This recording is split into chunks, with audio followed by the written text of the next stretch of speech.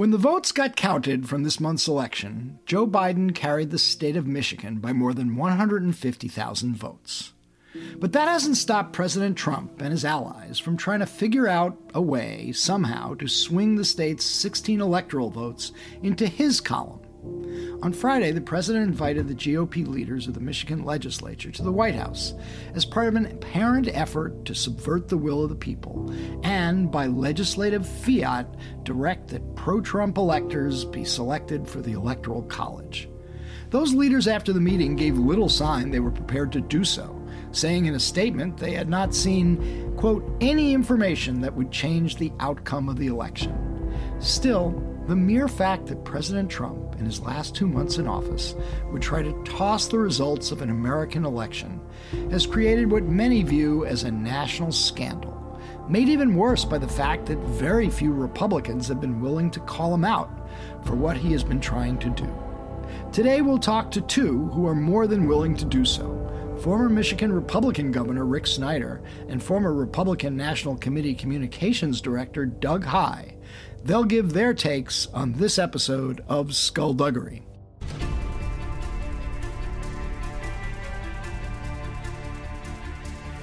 Because people have got to know whether or not their president's a crook. Well, I'm not a crook. I told the American people I did not trade arms for hostage. My heart and my best intentions still tell me that's true, but the facts and the evidence tell me it is not. I did not have sexual relations with that woman. There will be no lies. We will honor the American people with the truth and nothing else.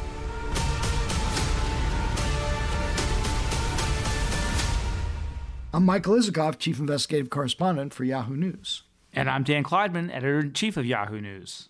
So there are basically two ways to look at this. One is that what Trump and his lawyers have been somehow trying to figure out a way to do, and that is to get the state legislatures Republican-controlled in key states, Michigan, Pennsylvania, Georgia, Arizona, to step in, override the votes of the people, and select these pro-Trump electors, that there's just basically no way that this can ever succeed. Legally, politically, it just seems unsustainable. On the other hand, the very idea that it's in the mix, that the president is talking about it, and that millions of his followers are going to believe this is a legitimate course of action is, as about as anti-democratic as you can get. Yeah, and I was thinking these two Republican legislative leaders from Michigan flew to Washington early this morning, summoned to the White House to meet with the president, presumably to talk about how they could overturn the will of the people in Michigan. They left this evening or this afternoon as we record this podcast on Friday, and the statement that they put out was that they were going to follow the normal process, which is, on the one hand, I guess seems sort of reassuring, because we have not followed the normal process for 4 years.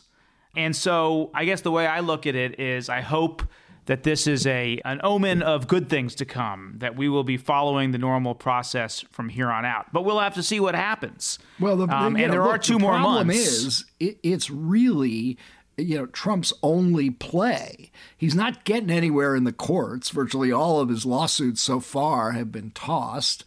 There's really no prospect that they can develop a case that's going to go to the Supreme Court at this point, which is what I think Trump originally thought somehow, having stacked the court with his 3 appointees, that they would bail him out and give him the election. But you got to have a case to take to the court, and you got to have a plausible argument to make that the Supreme Court would accept. They haven't even gotten, past, any court in any of the states, much less to the Supreme Court. Yeah. You know what? You said something that I think, bears exploring a little bit, which is that I can't remember now how many lawsuits they filed, but the last I saw, they were like, 20, they were like 1 out of 20. And some of the judges who tossed out their lawsuits were federal judges appointed by Donald J. Trump.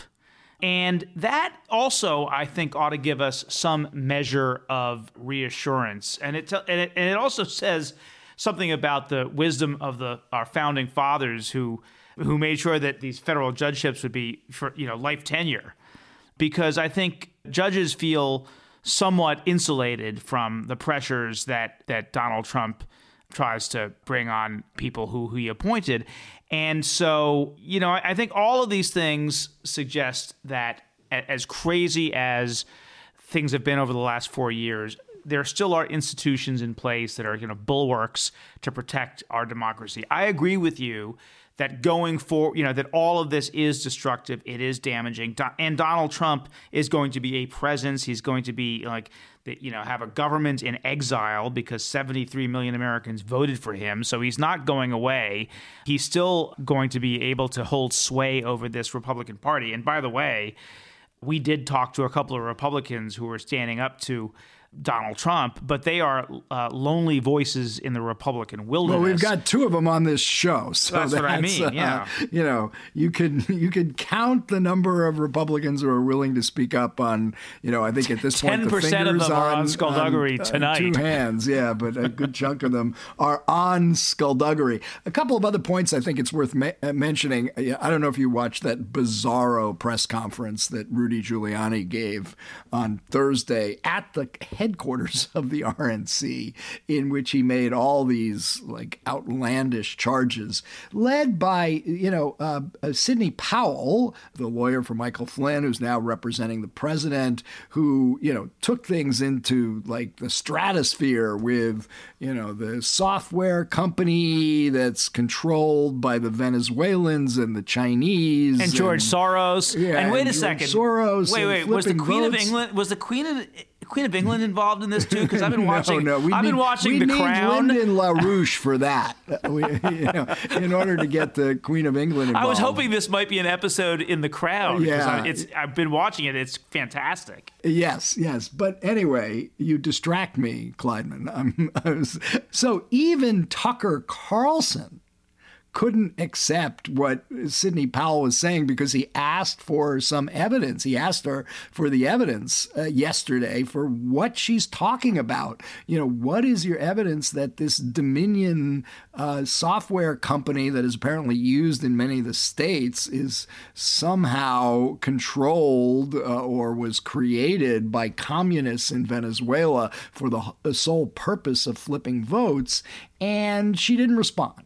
And apparently she was quoted just today in one of these pro-Trump websites, Epoch Times, as saying she will provide the evidence that she was talking about in the next 2 weeks. Well, listen, think about this for a moment. Here you have the president's legal team throwing out the most outlandish charges, essentially accusing the election of having been controlled by foreign adversaries who were using software they somehow infiltrated into the American electoral system.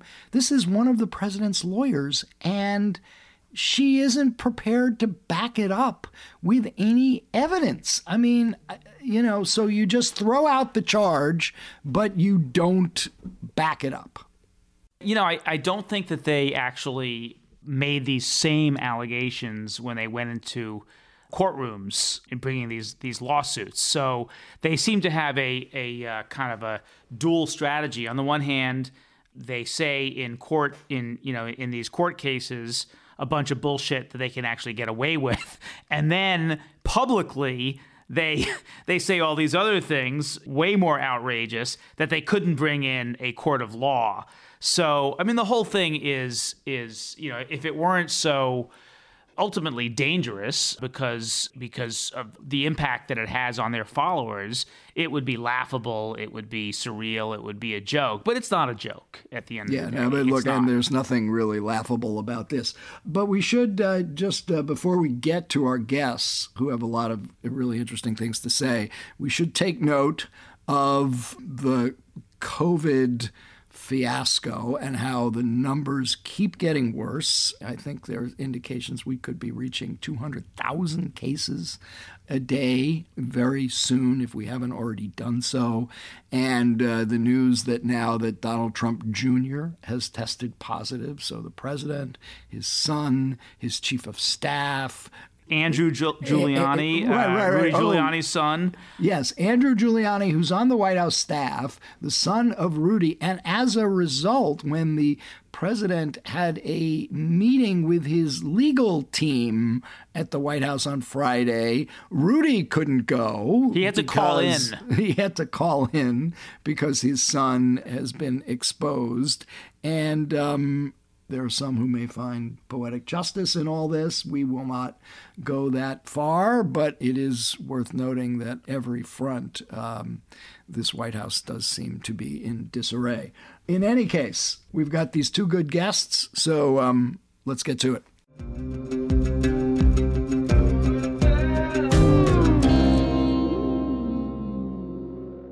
We now have with us the former Republican governor of Michigan, Rick Snyder. Governor, welcome to Skullduggery. It's great to be with you guys. Lots of material to cover these days for you. I know you must be staying busy. Yes, there is. So look, your state is in the middle of this election controversy. And as we speak, the president has invited two of your Republican leaders in the Michigan legislature to the White House. The president does not want to accept the results of the election in Michigan and appears to want the legislature to step in and award the electors to Donald Trump. Your reaction to that? Yeah, well, the concept of the president asking someone to that is extremely troubling. I mean, that's interfering with the democracy, in my view, and that's a terrible thing. With respect to asking the legislative leaders to come meet with him, at this point, I wouldn't be critical of the legislative leaders. I mean, if you step back and look at it, and many people have strong feelings when they first hear this, but if the president of the United States calls you up and says he wants to meet with you, it's pretty hard to say you're not going to go meet with him. It's really their actions coming out of them is how they should be defined. Again, they both had gone on the record to say that they didn't see any reason there would be any change from the normal process taking place in Michigan. They're both on the record for that. I would hope they would reiterate that to the president and just say, that's the way it works in Michigan, and there's nothing to talk about if he asks for something inappropriate. Do you see any evidence of fraud or improper handling of the ballots that would in any way raise questions about the results of the election in Michigan? No, I have not. And I don't know anyone who has. If you looked at it, all the 83 counties in Michigan are now certified. Biden won by a fairly large margin. Actually, Republicans did well in Michigan, other than the presidential race. So if you look at it, there's no indications. In fact, I believe some of the results, even in Wayne County or the Detroit area, which is the area that many people are talking about, actually they had better results in terms of having their precincts match up on their numbers than they had 4 years ago. So if anything, I think this is a good, solid election taking place in Michigan. And I would expect the Board of Canvassers on Monday to vote to certify the results. That's what they should do. So that's the state Board of Canvassers, and I want to get to that in a second. But we did have this episode this week where the two Republican members of the canvassing board for Wayne County, which includes Detroit, first said they would not vote to certify the election. Then they did. Then they said they came under pressure and tried to recant it. Then there's also the suggestion that Donald Trump may have talked to at least one of them and possibly put pressure on them to say that they would not vote to certify. What did you make of all of that? Yeah, well, in the end, it got certified. I think that's the important legal point. What's troubling through all this is the president's behavior and the people on his legal team and his team. I mean, they're actually undermining democracy with their actions. Again, if you have a valid issue, you should go to court, you present evidence, and you let a court decide. All this other stuff is very damaging today. Actually, I'm concerned about the damage that's going to go on for the next several years in terms of misinformation, creating doubts in the minds of his supporters, things like that. That's what's really troubling about this is I expect the process to work. I expect President-elect Biden to become the next president through a legal process that we're on today. If you look at it, there hasn't been a court in the country, to my knowledge, that has found any merit to any of the claims made. Let's get this thing over with, but there's a lot of damage. President Trump has done terrible things. I mean, this man is the divider in chief in our nation, and it's an awful outcome in terms of his behavior. We should point out that even though you're a two-term Republican governor of your state, you actually endorsed Joe Biden in this election. Why did you do that? Well, it's easy. I'm an American first. And it's in the best interest of America to have someone who's going to try to heal our country. Donald Trump has been the divider in chief. The incivility in our country has reached a record level. I didn't think it could get worse. Actually, post-election is showing it can go even lower with his current behavior. This is awful. And we need somebody to bring us back together. And Joe Biden, I believe, can do that. For the people that said they voted for Trump, even on a policy basis, I'm a nerd. I'm a proud nerd, so I'm into policy. I don't think his policies were particularly that good. He had a few reasonable things that he did that were good, but beyond that, many of his steps really weren't that thoughtful nor good. And so I think it's time for new leadership in our country. So not only did I not want to vote for Trump, I found good reasons to vote for Biden, and it showed up. And I'm glad to see that he won Michigan. So you've targeted all of your criticism in this interview at Donald Trump, but what about the rest of your party? I assume you're still a Republican? I'm still a Republican, although a lot of Republicans like to have other commentary on me. Yeah. I mean, let me give you an example. We have a reporter who works for us at Yahoo News, John Ward. Over the last week, I think 4 times he has emailed the comms directors of every Republican senator. That's 53 senators, and only 2 of them got back and said yes and acknowledged that there was not significant fraud in this election and were willing to criticize Donald Trump for how he's handled this transition and his efforts to apparently subvert the election. Just 2 out of 53. What do you make of that? What do you make of people in your party who have not been willing to do what you're doing on this podcast right now? Yeah, and I wish there were more. I really do. And I would have expected more. But as a practical matter, I want to also be cautious because these are good people. Many of these people have been public servants for years.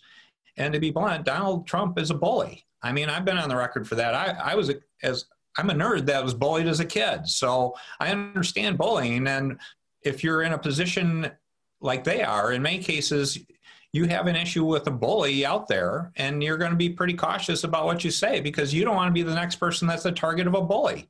That's my point. That's why I was happy to support President-elect Biden. Let's get this guy out of office and get it back where people actually respect one another and treat people with civility.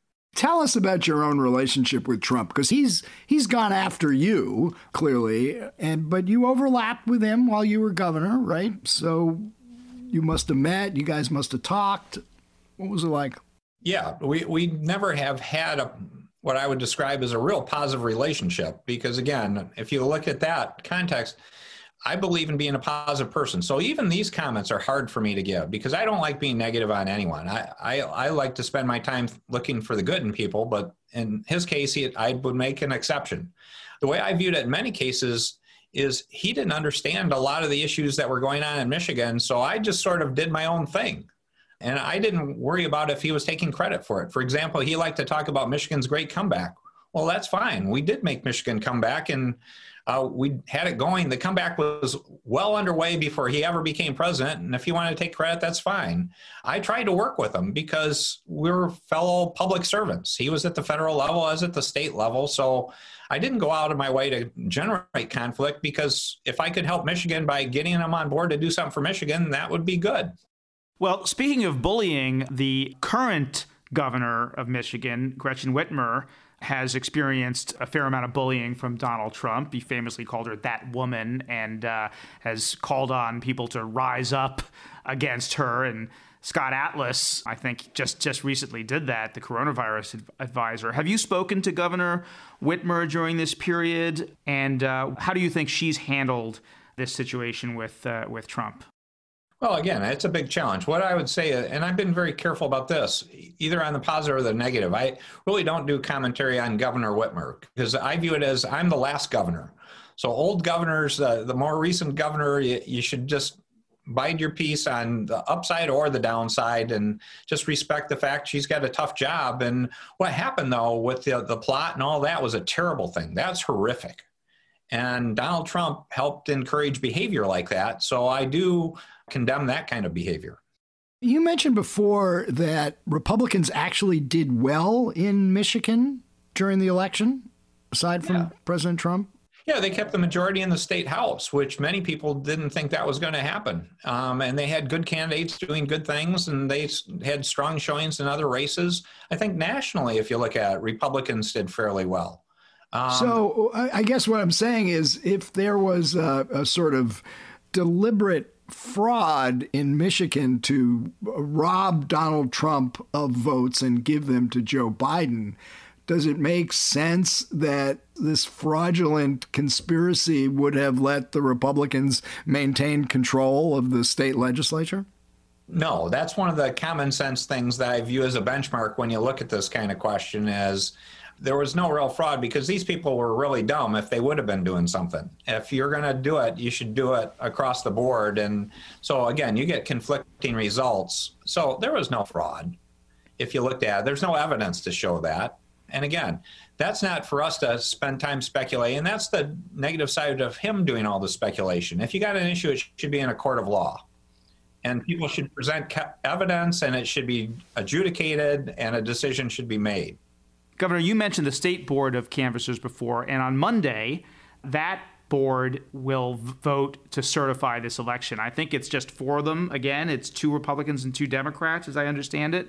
There has been some speculation that the Republicans might not vote to certify. If that were to happen, I understand that the governor could essentially fire anybody who votes against certification and put in her own person. Would you favor that if, say, 1 or 2 of the Republicans voted against certification?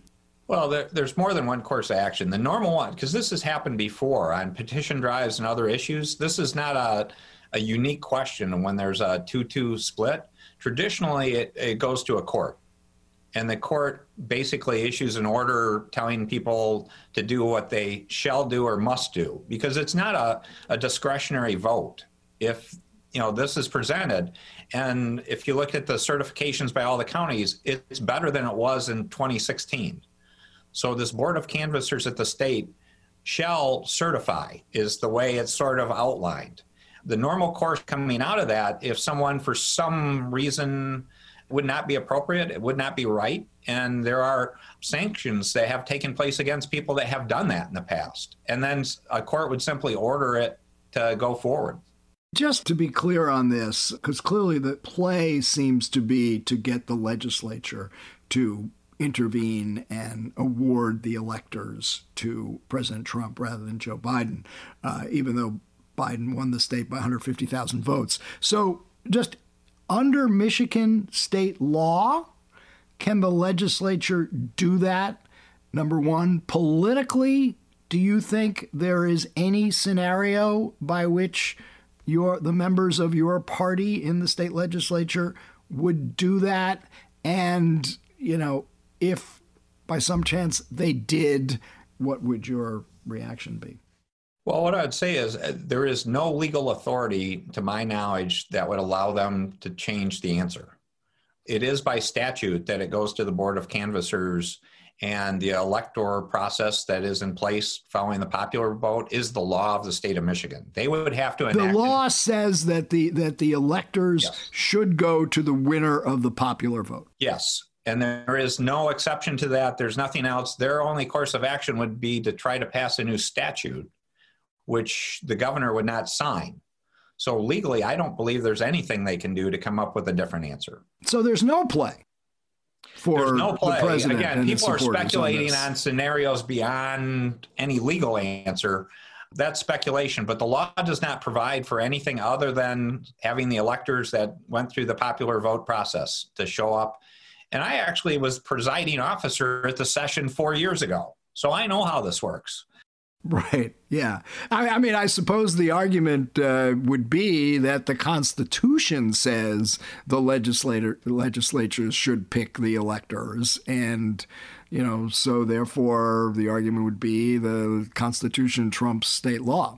No, I don't think I think the legislature had the power to pass a law to define the process. And if they want to change it, they have to pass a new law. Right.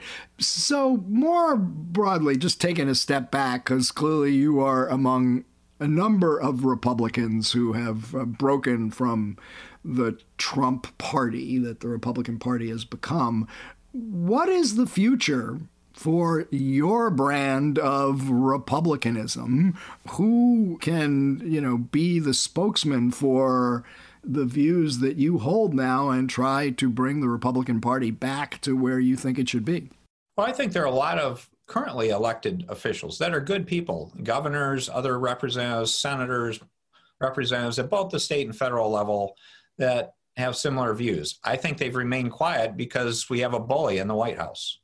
I hope with him leaving office, there's going to be much more openness about that. I'm not naive enough to know it's going to switch like a light bulb. It's not, because he has a large base that is still going to continue to be a challenge out there. I think the right thing is we need to have a President Biden working in a bipartisan fashion with Republicans that are moderate, that are thoughtful, that are good conservatives, finding answers to better our country and showing how we can solve problems together. The best answer we can do is to show how we can solve some serious issues in our country, everything from COVID, the health issue, to the economic issue, to infrastructure, to education. There's a whole series of issues out there that I think people can find common ground. And by showing real positive results, I think that's what will start changing the tone and tenor in our country. And that's what I hope. What about in your state, in Michigan? Because, Joe Biden won by 150,000 votes, but it wasn't a full-scale repudiation of Donald Trump. He still did quite well in the state of Michigan. So what do you think is going to happen there? And do you see any hope that the kind of polarization that we've seen across the country could dissipate in a state like Michigan? I think it can, and I think it needs to. This is important. A couple of years before I left office, I started talking about the lack of civility in our country, and I said the greatest threat in our country is us. And this issue that we're facing today that's only become worse. And I think the right answer is we need some bipartisan successes. And people don't look to those. I mean, when I was governor, if you looked at most of the votes we had on major issues, we had the controversial ones, but many, over 80 to 90% of all our actions had a supermajority of both parties in the legislature. So it is possible to work together and to get things done. The other one I would encourage both President-elect Biden and Vice President-elect Harris to do is to get out and go to the small towns, to get out to middle America, to go out and visit places where people didn't vote for them and let people see the human side of them. I think they need to make a road trip and get out to the places, not to the places where people voted for them, but where people didn't vote for them. Because again, once you get to know people and you humanize things, that really helps a lot too. So you have mentioned a number of times the need for bipartisanship. You are a Republican who endorsed Joe Biden. Have you spoken to the Biden folks at all? And if they asked you to serve in some capacity, would you be up for doing it? And, I should add, have they? I haven't spoken to anyone in the campaign period, anyone in the transition. I'm just a proud Republican making a point as an American first. This needs to change. And that's what I hope would happen is we need to start by showing we can cross this bridge because we are Americans first. And so my intention, if you look at my history, is I was in the private sector most of my life. So I said 2 years running, and if I was lucky, 8 years as governor. So I spent a decade doing public service. It was a great honor. It was a privilege. We did a lot of great things. And now I'm off to new things. Last question for me. How surprised are you that you endorsed a Democratic presidential contender? And do you think there's any real chance you would have done this had Donald Trump not been president? What I would say is it's likely I would have endorsed a Republican. If you looked at a lot of the other people running, I knew a lot of those folk. And there were some really good people that ran for office. If you go back to 2016, it was amazing how he came through. I mean, that's something where people should not underestimate Donald Trump and actually the support he gains and the trouble he can cause. So that's why I don't view this as a light switch kind of reversion as we go back. But I would have likely supported one of those people because there were some excellent people, and I know some excellent people out there today. But you felt you had no choice because... Well, again, because 4 years later, he's a bully. Yeah, he's never stood for all of America in his views. He's been representing the people that voted for him. That's not a good leader. When I was governor of Michigan, I went out of my way. I helped turn around Detroit. I put him through bankruptcy. Those folks didn't vote for me, but I view I had an obligation to serve them well and serve them right because they deserve better. That's what you need in a leader, not someone just representing the people that voted for him. Last question for me. Did you happen to watch Rudy Giuliani's press conference yesterday? Fortunately, I only saw excerpts because I don't know how I could have stood to watch the whole thing. I was going to say, from what you saw and what you've read, what are your thoughts? Well, it's embarrassing. And again, it's embarrassing to them, but it's embarrassing to our nation. I mean, that's the whole thing. And it's destructive to our nation. That's where people can talk about it. But I hope a lot of us as Americans step back and look at this whole thing and say, what does the rest of the world think of us? And more objectively, what do we think of ourselves when we see behavior like this at the highest levels or people that represent people at the highest levels? We can't be proud of this. And we need to get to a better answer. And again, if you go back to it, and I give President-elect Biden a lot of credit, listen to what he's been talking about. He's been talking about healing, about bringing people back together. Man, is it overdue? And I'm all for it. All right. Well, on that note, I want to thank you for joining us. We don't often get Republicans quite as outspoken as on these matters as you are, so we really appreciate you sharing your time and your thoughts. No, it's great to be with you.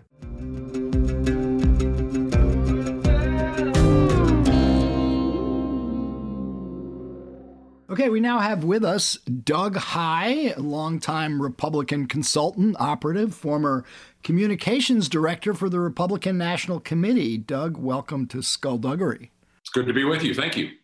So there has been quite a controversy about the failure of Republican members of Congress to speak out about the president's refusal to accept the results of the election. You praised Mitt Romney on Twitter for saying there's no excuse for the president's stance at this point and that he's 100% right. Tell us, what prompted you to write that on Twitter, and why do you think so few Republicans in Congress are following in Mitt Romney's footsteps? Yeah, well, one, I did because I thought he was 100% right.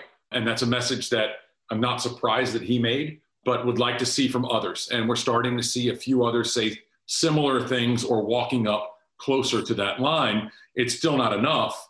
Ultimately, I think it's because we're seeing that in the Republican Party, at least up to this point, nothing has changed. And you know what we saw with Republicans before is we would typically see them kind of run to the right in the primaries, then more to the middle for general elections, by and large, not universally. In the Trump era, we thought that meant, well, once you're past the primary, given that conservatism doesn't really mean what it used to, and I honestly don't know what it means these days as far as how we define it, that, okay, well, now that you've won your primary, you're okay for the general. You can be a bit more yourself. You can be a bit more honest. And the reality is that just isn't true. And now that we're post-election, we thought, aha, okay, well now, especially with Trump losing, we're going to see Republicans, dump him into the water like it's the Boston Tea Party. And that still is not true because the reality is still the truth is still constant that this is Donald Trump's party and that you cross him at your own peril and that he isn't going anywhere. And not only is he not going anywhere, but but Doug, he is going somewhere. He's leaving the White House on January 20. But that doesn't mean that we're not ever going to stop talking about Donald Trump. It doesn't mean that he's not going to have some form of a well-financed political organization. And I think one of the things that we lose sight of in this election was because he lost, and let's be clear, he lost, and he clearly lost, but that he overperformed to what he did last time. There was a surge of Trump voters, and that's also something that Republicans are reacting to. And he's going to have a well-financed organization, whatever that may be, coming after this. 3/4 of the money that's raised in every donation to, however we want to term it, the Save the Trump Presidency Fund, goes to a political action committee that has nothing to do with recounts or anything like that. It is how ethical is that in the political world to raise money you claim is for your defense, but in fact you're using it for another purpose? Well, it's both unethical and clear. It is in writing. We know what they're doing, and you don't have to be a brain surgeon to figure that out. I'd love to tell you that political fundraising by either party is always on the up and up. It's just not. And one of the things I dealt with, I think we can agree on that. And it comes up every 10 years, is the RNC sends a fundraising letter that looks an awful lot like a census form. And, they dealt with it again this time. The Democrats go crazy on Republicans for it. I don't think they're completely wrong on it. And look, every fundraising email, text, tweet, or hard mail, which is still very effective in fundraising, gins up your base, it works people up, and doesn't really present to use a Fox term, a fair and balanced approach on things. It's not designed to. So, Doug, I get that a lot of these Republican members, they fear that they will be primaried. But so what you're describing is a clash between principle and political expediency, calculations that politicians, have to make all the time. I mean, are you surprised in any way that so many Republicans have chosen political survival? What makes you think that I guess you don't think this is going to ever really change? I mean, will the fever ever be broken here in terms of how Republican office holders deal with Trump until he's literally gone from the scene? Well, as I sort of referenced earlier, we'll see more kind of walk up to that line as more certifications happen, as the Electoral College votes and things like that, where, okay, procedurally, Donald Trump, yeah, you lost. And then there'll be some whispers, but we know he really didn't, even though obviously he did. And this comes from, what we've seen now over 4 years. The Republicans who walked away from Donald Trump the day after the Access Hollywood tape faced tough primary challenges. Martha Roby in Alabama, who I thought was a great, hardworking member of Congress, barely survived a primary challenge, and now she's retiring. So she won't be in the next Congress. And Republicans have felt a sort of a damned if you do, worse if you don't situation on coming out against Trump on any issue, especially that was a Trump-specific issue. So you can be critical of him on issues that were larger than Trump. Look at Marco Rubio, was very critical on Trump with, say, China. But when you talk about the wall or things like that, immigration, that's a Trump-specific issue. Russia, it's a Trump-specific issue that you're not allowed to. And so, look, a lot of people thought once we got past the election that we'd see members kind of dump Trump overboard. But that would have only happened if Trump had won the states that he won, or excuse me, Biden won the states that he won by more, maybe flipped North Carolina as well, won the 8 to 10 congressional seats for Democrats that we thought he would, won the Senate. That would be a much different calculus for Republican members and senators to make than the one that they're making now. If they've gained 9 seats that we know of right now in the House, it's a very different conversation than what we thought was going to happen 2 or 3 days before the election. So a couple of things. First, we have the Georgia runoffs coming up January 5th. And obviously, the stakes for those couldn't be higher, control of the Senate.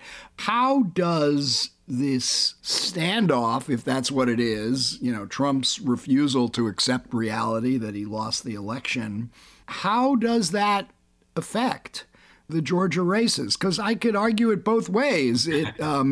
Republicans don't want to cross Trump because they need Trump to go campaign for Loeffler and Perdue. On the other hand, his stand seems so outrageous that surely there are some voters in Georgia who are going to be turned off by it. Oh, a lot of voters will be turned off by it. But look, the reality is we're dealing with a runoff election. This is not going to be, it may be a high turnout runoff, but it will not be a high turnout election. So if we thought that this was about maximizing your base on election day, this is much more so about that. So if you cross your base, you're done in any runoff. And, so that's one reason I think that's a challenge for Perdue and Loeffler. The whole situation's a challenge for them because we have Republican infighting, right? They're attacking their Republican Secretary of State, which is not helpful. And your best argument, I would say two things further. Your best argument in running in the runoff as a Republican right now is that you're going to be a check and balance on the Biden administration. But you can't say that right now because you can't concede the reality that there will be one. It also, I think, hurts the Republican candidates. And let me stress, I still believe the fundamentals of the runoff should favor both of them. But it also hurts them because which is a better argument? Every vote counts and we need to work hard for every single vote that we can get, which is the Democratic argument in the runoff.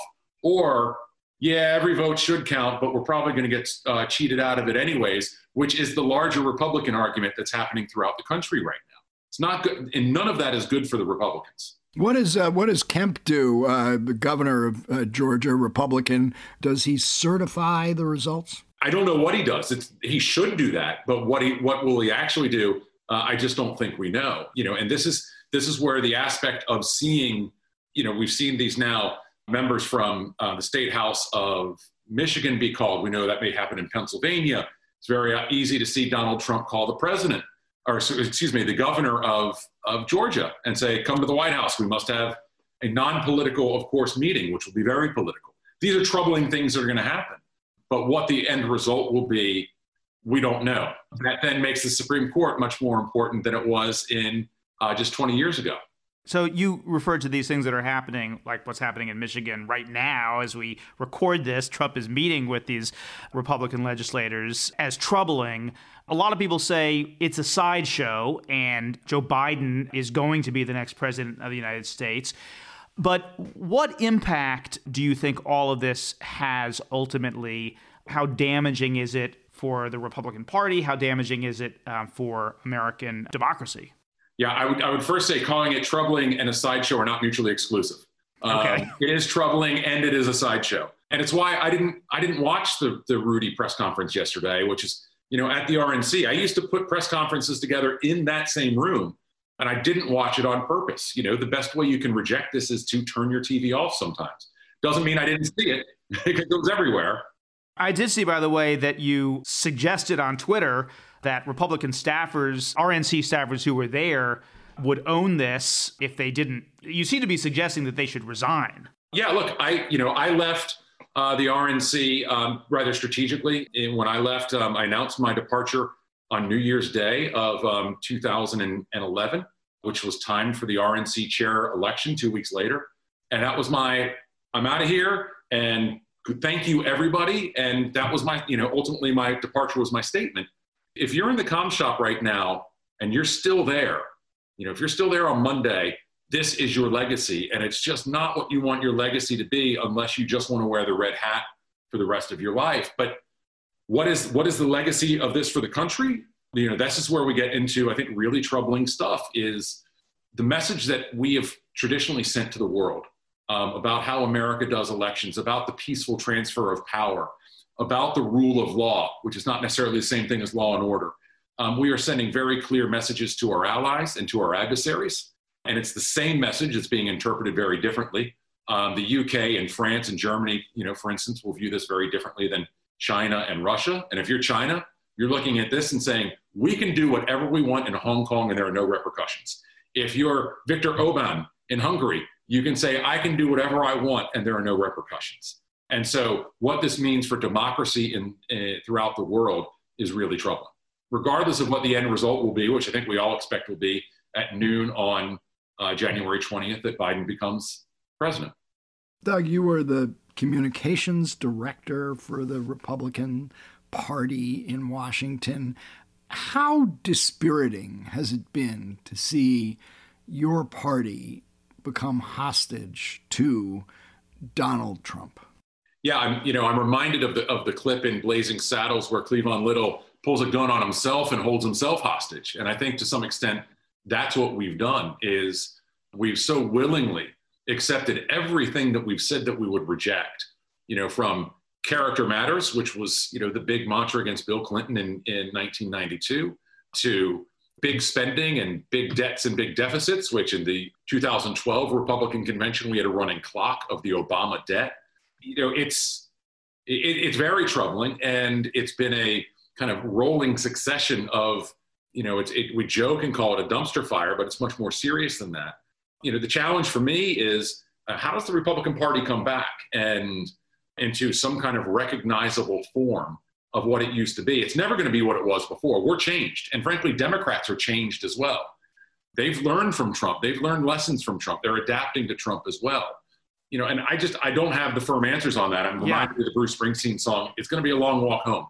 It's going to take us I was just about to ask you that question. What is the path back to some semblance of normalcy for the Republican Party? I know you don't have the answers, but do you have any thoughts about what would be the right thing to do? Sure. Well, I think it starts with, who really, how does 2024 play itself out in the Republican primaries? You're going to have a lot of people running for the Trump mantle, but how exactly do they run for the Trump mantle? Who emerges? What do they end up really embracing on this? And then what happens? Do they win? Do they lose? Is that an affirmation of that? Is it a rejection of that? But that's where I think it just remains to be seen. It's a very big question mark. Do you still consider yourself a Republican? I absolutely do. A bit of an ostracized one sometimes these days. I voted for Mitt Romney on Election Day as a write-in. I was under no illusion that he would win, but I wanted to vote for somebody who I thought was a principled conservative. And there have been conversations I've had with friends who are Republicans who voted for Biden. And, whether or not you're really allowed into the conversation after that. And they're not concerned about it. I get it. They think I'm crazy. I get it. But ultimately, we'll have to see. We just don't know. Who on the horizon in the Republican Party can represent people like you? I don't have that answer. Is there anybody? I don't have that answer. I don't know. Because if you don't have, because if there isn't somebody who represents your wing, if it's big enough to be a wing of anti-Trump Republicans, and if there's nobody in Congress or on the national scene, giving voice to the issues and concerns you have, it's hard for me to see how you stay a Republican. Well, look, that to me is what the battle and the argument is for over the next 4 years and beyond. Okay, I got one last quick question for you. Mm-hmm. You mentioned Blazing Saddles. Rudy Giuliani on Thursday at his press conference mentioned the movie My Cousin Vinny, which a lot of people laughed a lot about, not about the movie, but about Giuliani acting it out. I gather that you had not watched My Cousin Vinny, and then I saw on Twitter that you actually were not that impressed with it. So I had to give you... So I had never seen it. I was working a Senate campaign that summer, and there were a lot of movies I missed then. You don't have a life as a political staffer during campaign times. So I watched it last night. I thought Marissa Tomei was amazing. Joe Pesci does what Joe Pesci does, so it's the same role as Easy Money. What about the judge? What about Fred? I can't remember his name. Herman Munster. Herman Munster was fine. Ralph Macchio, unfortunately, only got like 3 lines. What can he do? Okay. But I watched it. Okay. I watched it. All right. Well, thank you. That's a better show than the Trump show, but we appreciate you coming on and talking to us about this. Happy to. We look forward to having you again. Great. Thanks so much. All right, Doug.